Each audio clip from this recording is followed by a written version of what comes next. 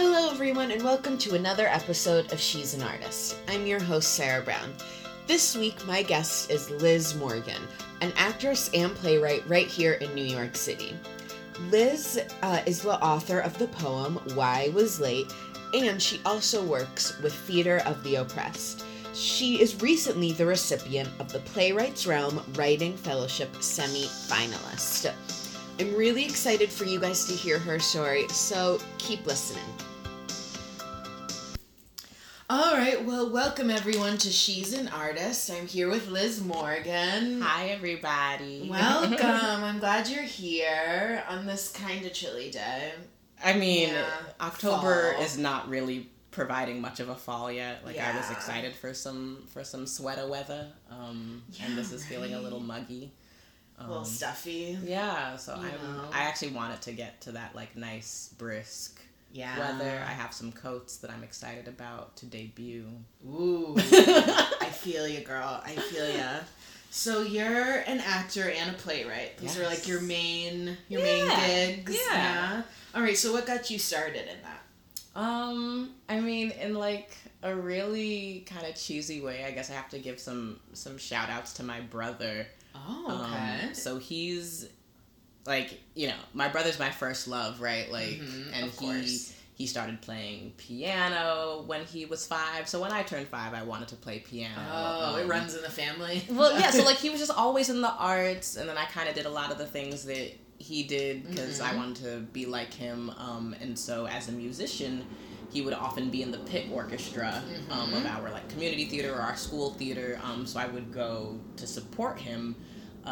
And then at a certain point, when I was 10, 11, 12, I realized I was actually a lot more interested in what was going on above his head than what he was doing in the pit, and kind of found my own thing, which ended up being theater.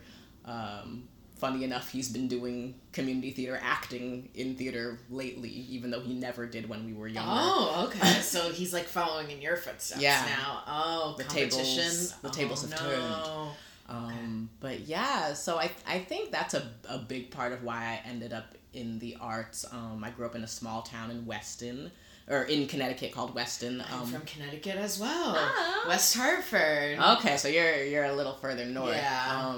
But yeah, so Weston, Connecticut had this really great arts program. So I did dance, I did music, I did theater, and then I wasn't 100% positive that I was going to make a career out of it when I went to college. I figured I'd probably just maybe be an English major, do something practical like law school.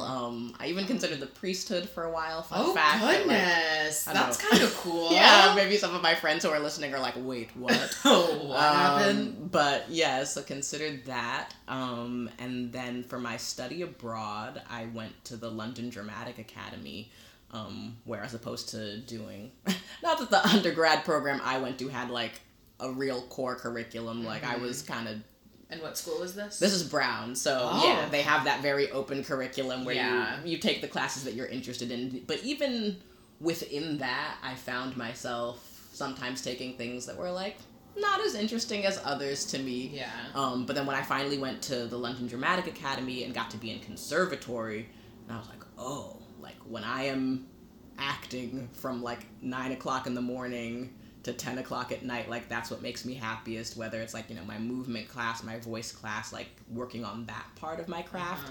And then when I got back to Brown and I had signed up for I don't know, a psychology class or a religious studies class, whatever it was, I just remember being kind of no, I want to be back at conservatory.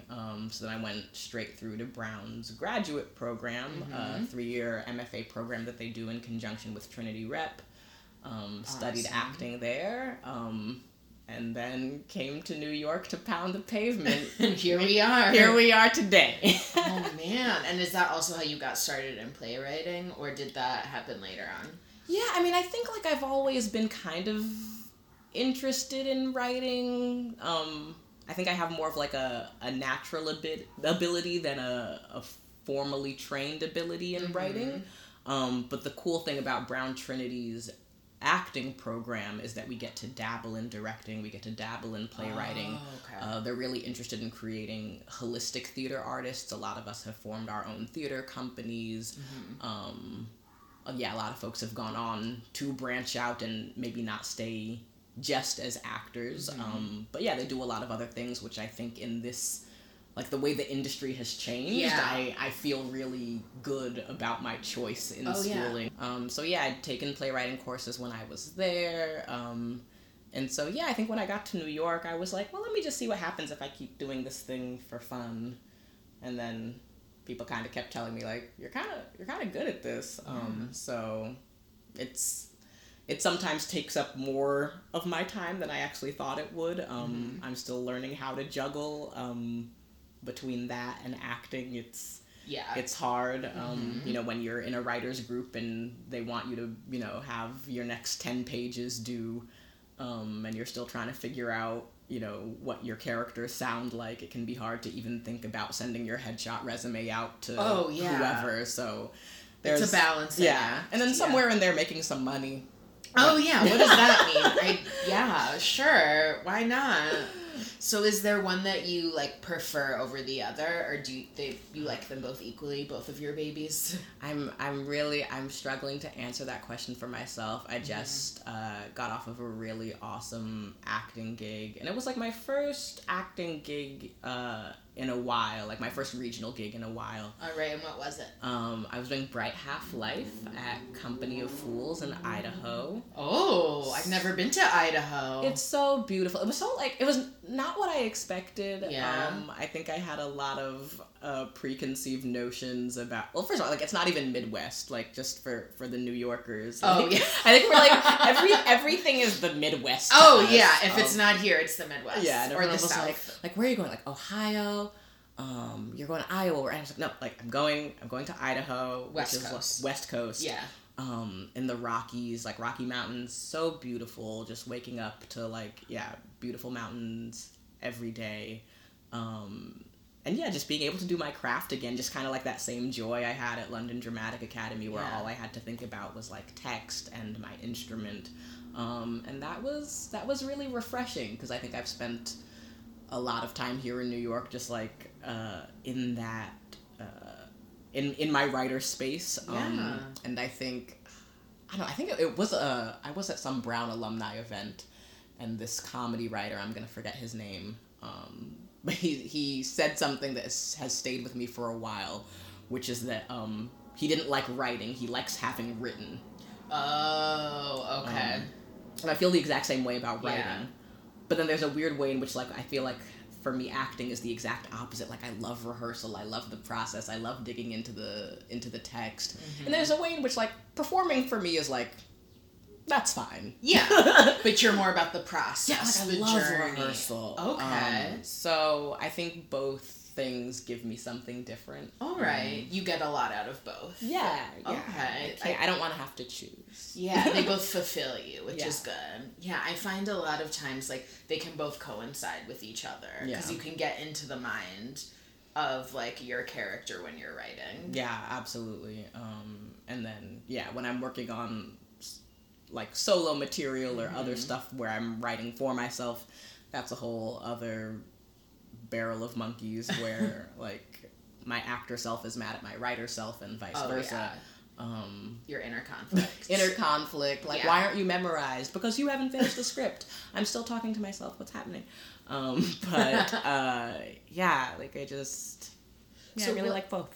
So what types of shows do you like to write? What do you gravitate towards? I mean, I think I'm really into something that's probably going to feel like like an SJW, our social justice warriors buzzword, but like I really am interested in the intersection of identities, and putting people next to each other that maybe are both experiencing oppression or both experiencing loss, and maybe can't quite see each other because of that.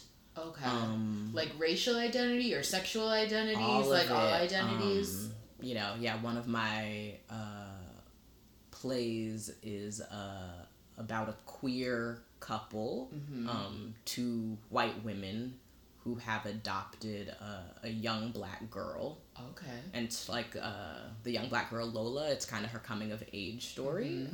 And she's kind of grown up in a very like in the myth of post-racial America, with these two, lovely liberal women that don't quite see her, and don't quite see how the color of her skin might impact the things that she's going through right now, and are having trouble seeing that, because as far as they're concerned, like, the new civil rights movement is the LGBTQ movement, and I think, like, that conversation, and others a lot like it, where race is intersecting with gender or sexuality, like, that's happening a lot. That's happening a lot right now, and I think, like, we have to start to get more present with each other's pain, if we're going to, redefine our national identity in a way that works for us. Yes. I'm really interested in the word patriotism right now, and, like, who's doing something that is anti-patriotic, whether it's using your First Amendment right or trying to quell it, or, like, using your Second Amendment right, there's a lot going on, but I'm trying just to write a little. Just a little bit, and just trying to write things that kind of at least start the conversation. I don't know that I have a lot of answers. Of course, I mean, we're all just trying to figure it out. Yeah, I definitely, like, especially now, art is so important to question those identities and to really try and, like, can help us maybe understand what everybody's going through and tell each other stories. Yeah. Absolutely. Yeah. So let's talk about your poem, Why I Was Late.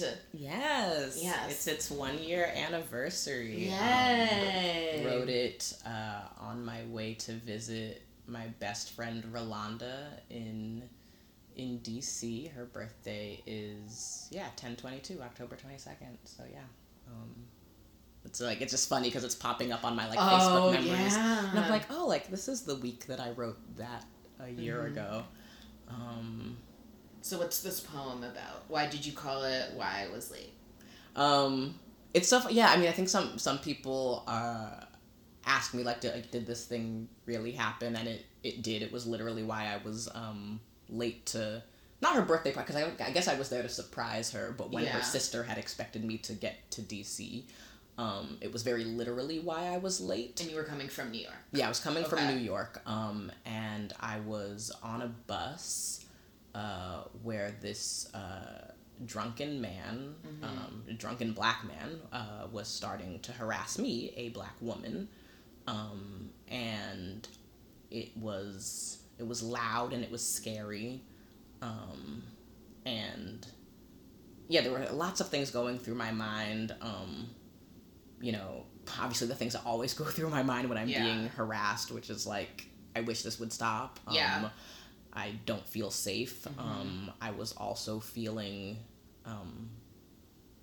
annoyed that, like, there didn't seem to be anybody else around that was going to, like, stop him or intervene. But then also I think embarrassed in a way that I've often been in what I grew up calling, like, mixed company, right? Like, there's a way that you're allowed to talk when it's just you and other people that look like you or come from your culture, whether that's Black American culture, Caribbean American culture, and then there's the way you're supposed to sort of code switch when the white folk are around, and he wasn't doing that, and he was dropping the N-word left and right very loudly and very drunkenly, and I knew, I was like, this is how they see us. Can you please stop? And just at sort of, like, the height of all of that, the bus stopped. For you guys, because that was happening. Yeah, because it was just escalating so much, and this bus driver comes back, and is trying to figure out if there's a problem, So I mean, to an extent, I guess that was the interference that I was looking Even though there for. Clearly was a problem. Yeah, there was. He was just like, yeah, okay. Yeah, I didn't expect the whole bus to stop to focus on this thing. And then it escalated just a little bit. But then the bus driver decided that it was her right to then call the authorities. And I think I had this moment where I had to choose between, like, you know, like the woman in me who very much has been too often the victim and on the receiving end of sexual harassment, which unfortunately a lot of women can relate to. Yes. I wish and then all of a sudden I had to choose, like, all right, now it's time for me to be black and think about the fact that this man, like, that the cops are being called.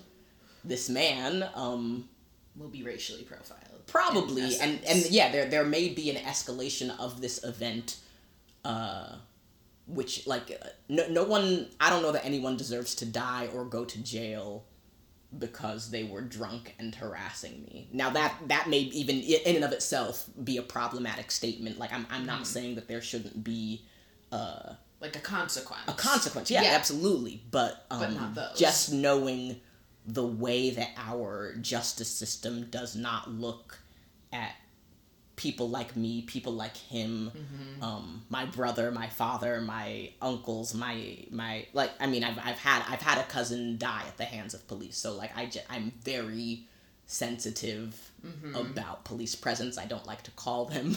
I do not necessarily feel safe around police, even though I'm a law-abiding citizen. You won't find me doing anything. It's at least not yet. I mean, we'll see him when I'm listening to this 10 years from now, if I can still say that. But yeah, I've committed no crimes, and I don't feel safe around the police, and I don't think it should be like that. No, of course not. So yeah, I just had this moment where I decided to, like, stand up for this man who had been harassing me. And again, yeah, this being the 1 year anniversary of having experienced this, having written this in the wake of this hashtag. I'm glad we're doing this today. Yeah, right? Like, it felt very present because I was just like, okay, like, what does it mean to protect these people in power? But then, like, which one of us really did have the most power in that moment? Because I think that same thing that made me, like, hate him, this being loud and drunk and vulgar, and, like, I know how to code switch in a way that's a little bit more palatable when it comes to white people, white cops, and so... What do you mean by code switch? What do I mean by code switch? For the audience, it's being bicultural. I think it's a type of being bilingual because, you know, there are certain spaces that I go to, black churches, bodegas, whatever it is, where you're gonna have to know how you have to know how to communicate with the people that look like you. Again, based off of what culture they're coming from, educational background, all those kinds of other things. But any moment where you have to sort of switch into another mode of speaking, another mode of dressing, in order to be palatable, intelligible, in the dominant culture, and that's what, like, people of color we are masters at it. You know, James Baldwin, I'm gonna paraphrase terribly, but, like, you know, he essentially said, like, our advantage is that we've been studying you a lot more than you've been studying us. Because we, you know, you're the ones giving us our loans. You're the ones deciding if we get the job or not in so many spaces. That's, you know, oppression is this, it has to have that power component for us to really understand how racism works. It's not just about, prejudice. It's about prejudice plus power. So yeah, all that to say, those of us that have had the privilege to know how to, speak in a way that folks are going to like and maybe give us the customer service that we want, how to get respect with one group versus how you get respect with another group. And it's different. Our country was segregated for so long. Yeah. We've created different norms in each space. And I'm privileged enough to know how to speak both languages. My parents made a very conscious decision of having me go to a predominantly white public school in Connecticut, where they thought I would be able to get the best education and give me the most, potential upward mobility. School is this? Weston High School. Oh, okay. But then we would travel 45 minutes to New Haven for me to go to a historically Black church, and so my entire spiritual development was rooted in Blackness. Mm-hmm. And so there were I learned how to code switch before I had a word for it, but I just knew there was a way that I behaved in church around my Black friends and my Black mentors that just didn't work when I was at school. So every weekend I was kind of becoming a different person, but I knew that they were both me. Yeah. And they weren't, I don't know that either was inauthentic, but it was just it's a survival tool. That not everybody has. So, but yeah, in this moment that happened a year ago on the bus, I made the decision to stand up for him. He still ended up in the back of a cop car. I have no idea what happened to that man, if he ever made it out, if he knew this poem existed. I believe he had said something I think part of why he was so panicked in that moment, if you read the full poem, I think he mentioned something about having a record prior. So he was worried it would escalate further. Okay. There were lots of things at stake for him. And were the cops white as well? Were they white male cops? Yeah, it was a white guy, maybe two white guys. Yeah, that's the that. Yeah. But again, and sometimes that doesn't even matter. I think, of course, Black cops, Asian cops have all been sort of indoctrinated into this culture of profiling Black and brown men. But yeah, so and I guess to answer your question of why it's called why I was late today and will probably always be late as a Black woman, it literally made me late, but I think those moments where I have to try to choose between my gender and my race, they make me pause sometimes, because there's a way in which I feel like I have to choose between my personal well-being versus the well-being of the community, the cause, and that doesn't feel good, because it feels like Black women often have to sacrifice themselves for the people, and that's expected of them from time to time. And I'm trying to write more plays that sort of deal with that intersection, because it's a really tricky one. Yeah, I mean, well, we all want to understand. I think where everybody's coming from. I think we all yeah, and it's interesting to hear that, because I think it's such, people don't understand privilege, and they don't understand why it's such an issue when things like that happen. But when it happens in America in this day and age, when it's almost 2018. Yeah. And I guess from all of this, you wrote the poem Why I Was Late. Yeah. And you performed it, yes? Yeah, I wrote it right there on the bus. Oh, wow, right after? Yeah, oh my goodness. And then once I got to DC, I posted it to Facebook, and then my mother, and then my now sister-in-law, and my father, they all were sort of I think you should get this published. Yeah. I was like, really? It's just sort of me free writing. Yeah. And they were like, no, make sure you get this published. So I did that. And then, I don't know that it meets the qualifications of being a viral poem, but it... I'm sure it does. But yeah, it got picked up by the Huffington Post, and it got widely circulated, and so folks asked me to perform it a few times. I've performed it on the radio, and at Ars Nova. I performed it for what was supposed to be an election night party. Oh, man. Maybe next election cycle, hopefully. Yeah. Please. So yeah, that was a really weird moment, because I think it was it was like just at the moment where it was clear that That the way I thought we were all things gonna were die. going. Yeah, the way that I thought things were going, it was not going to go that way, and then I had to read this poem that was about something related but different. But what a time to read that poem, though. At, like, that moment. Like, what a time to do that. Oh, man. I don't know. I feel like that's kind of the perfect time. No? Maybe. It didn't feel like it at the moment. I mean, Yeah. I was having so many emotions. I Yeah. was drinking myself into oblivion. Mm-hmm. But we're still here. We're still here. We are still here. We might not have equal protection under the law in all 50 states, but we're still here. Like I woke up and made an appointment to get an IUD, and I was like, that we're getting everything taken care of right now.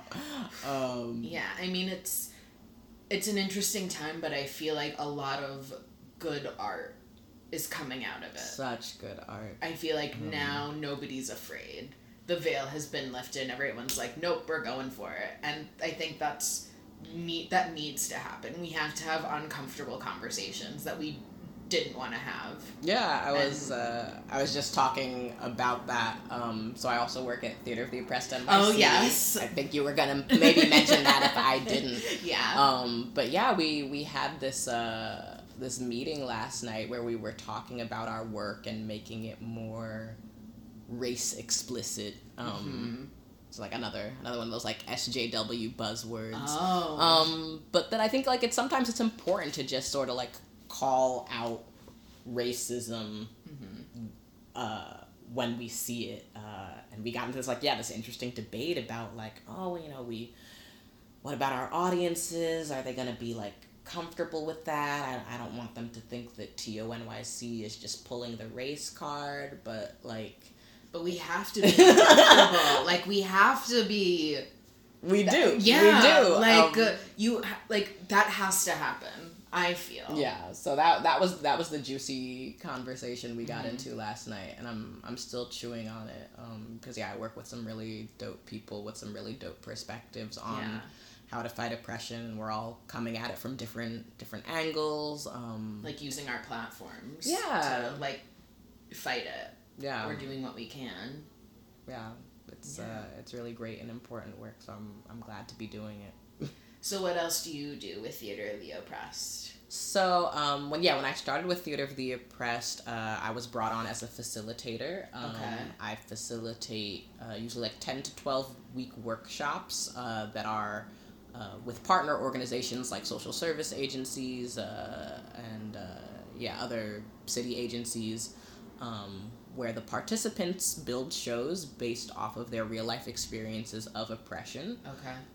And then we do a performance, an interactive show called Forum Theater, where after they present this show based off of these real life problems, then my job as the facilitator, I get to sort of engage the audience in a dialogue about the problems that they saw. And then, whereas usually folks would just sort of raise their hand and pose a solution verbally. Yeah. We ask the audience to not just be there as spectators, but spect-actors. Oh, okay. And then take the place of the protagonist, and then we sort of redo moments from the play with this new recasting, but letting them know that everything that was true for the protagonist is true for you. So, if you're a white male lawyer that has some perspective on what this black female student should have done, you have to take on those identities and get treated the way that teachers treat this young woman. Our actors are trained to, just continue that reality that we've set up. And I think for at least one of the things that happens is that it allows people to realize that it's never just as simple as I think sometimes people make it. I know that there are, quick fixes, respectability politics that people like to throw at people of color, the pull your pants up thing, and the ridiculous thing about that is that that there are students going to school, going to schools that have ridiculous security protocol, going through these metal detectors where just having something on like a belt will make them late. Oh, yeah. So, like, you know, if leaving the belt off has your pants a little saggy, but at least it allows you to get to class on time, but, like, then, like, you know. what's the, But our schools are just being so over-policed, and people really don't understand how complex some of these systems are. So, you know, our shows, I think, at least allow people to really investigate how to navigate these systems, not just on the individual level, but how we can brainstorm as a community. We also do legislative theater where we engage with policymakers and our city council folk to propose new legislation or things that need to be changed in legislation. That's amazing. It's oh my really gosh. dope. So we're interested in creative advocacy and organizing.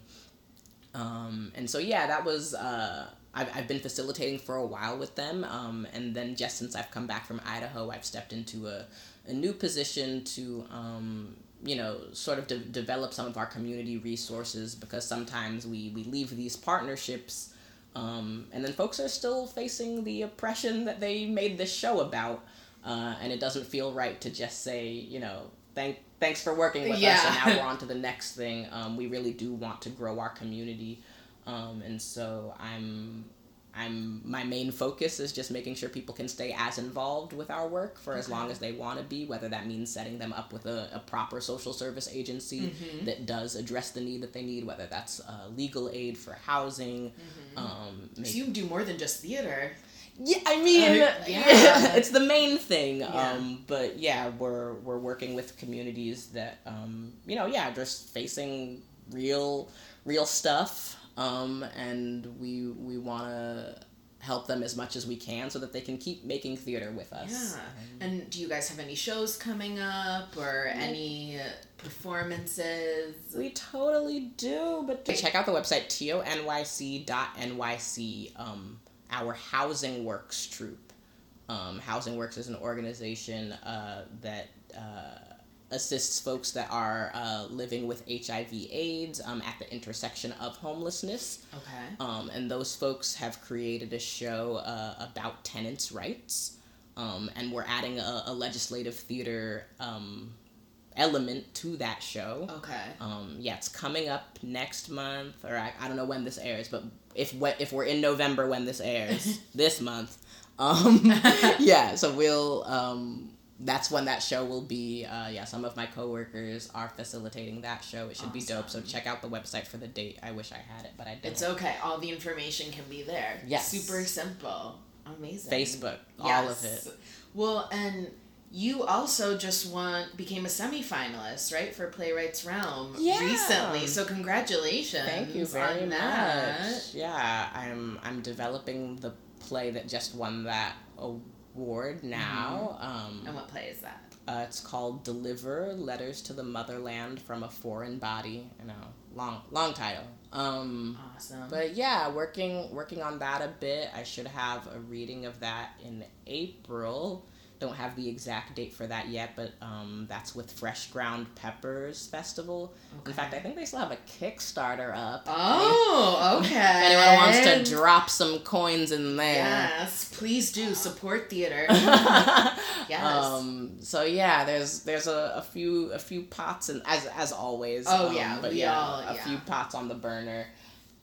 So yeah, revising that play. At least I have a full draft done, thank God. Revising my solo show, creating a new show with Liberation Theater Company. Ooh. That's sort of related to the why I was late today stuff. Okay. And maybe like Bill Cosby elements. That's maybe all I'll say. Okay. But look out for Liberation Theater Company's readings in March. All of that. I keep folks up to date on all of my social media platforms, my website. And your website is lizmorganonline.com. Yes. Great. lizmorganonline.com, so look out for that stuff there. Awesome. Well, thank you so much for being here. This was great. This was a lot of fun. So look out for Liz Morgan. She's blowing up. Blowing up everywhere. Thank you guys so much for listening, and I'll see you in the next one. Bye. Hey everyone, thanks so much for listening to this week's episode of She's an Artist. If you want, you can subscribe to me on iTunes and on SoundCloud. Until then, keep creating and keep telling your stories, and have a great day.